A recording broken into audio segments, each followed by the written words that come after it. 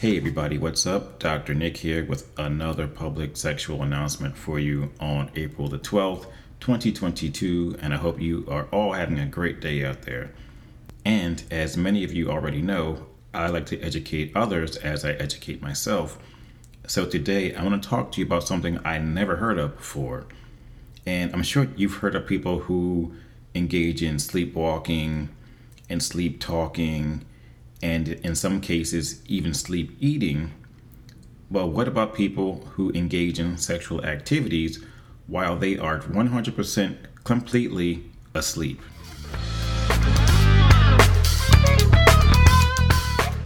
The term sexsomnia was officially coined way back in 2003.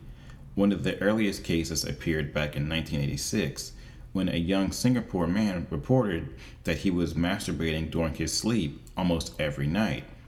And then, in the Journal of Clinical Sleep Medicine, they described a case of a 37-year-old man whose wife told doctors that they had been having sex while he was fast asleep for most nights for 13 years straight.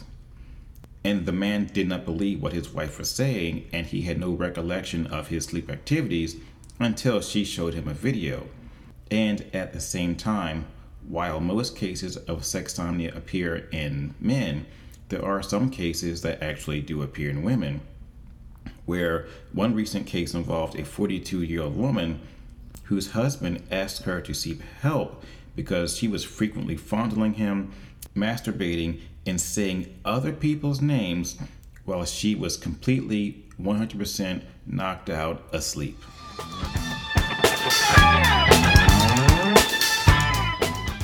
So at this point, you can probably guess that sexsomnia means sexual behavior while you are asleep.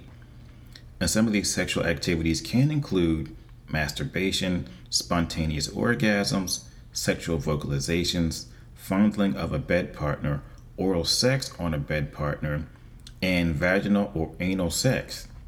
Now here's where things get kind of interesting. An episode of sexsomnia will last around 30 minutes or less, and the patient's partner will describe them as being more direct, more aggressive, less inhibited, less focused on the partner, and they will sometimes engage in sexual activity that they will typically not do when they are wide awake.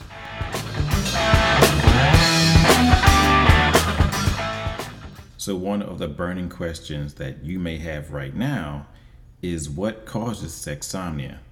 Well, sexsomnia is typically related to issues such as sleep deprivation or irregular sleep patterns, alcohol or drug use, increased stress or anxiety, medication use, and fatigue.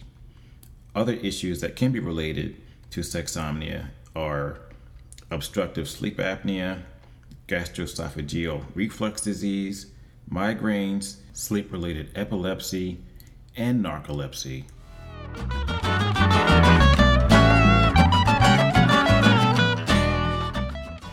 Next question is, how do you treat and stop sexsomnia? Well, according to Dr. Daniel Block, who is a clinical psychologist in Pennsylvania in the United States, he says this: an individual should engage in sleep hygiene measures, manage stress, optimize the sleep environment, and avoid known triggers for parasomnias like alcohol, drugs, and shift work. He also says this: if a person's sexual acts are unwanted or pose a risk of violence, the person should make efforts to reduce the risk of harm to others. For example, by sleeping in a separate bed or a different room, or installing a lock on the bedroom door that cannot be opened during sleep.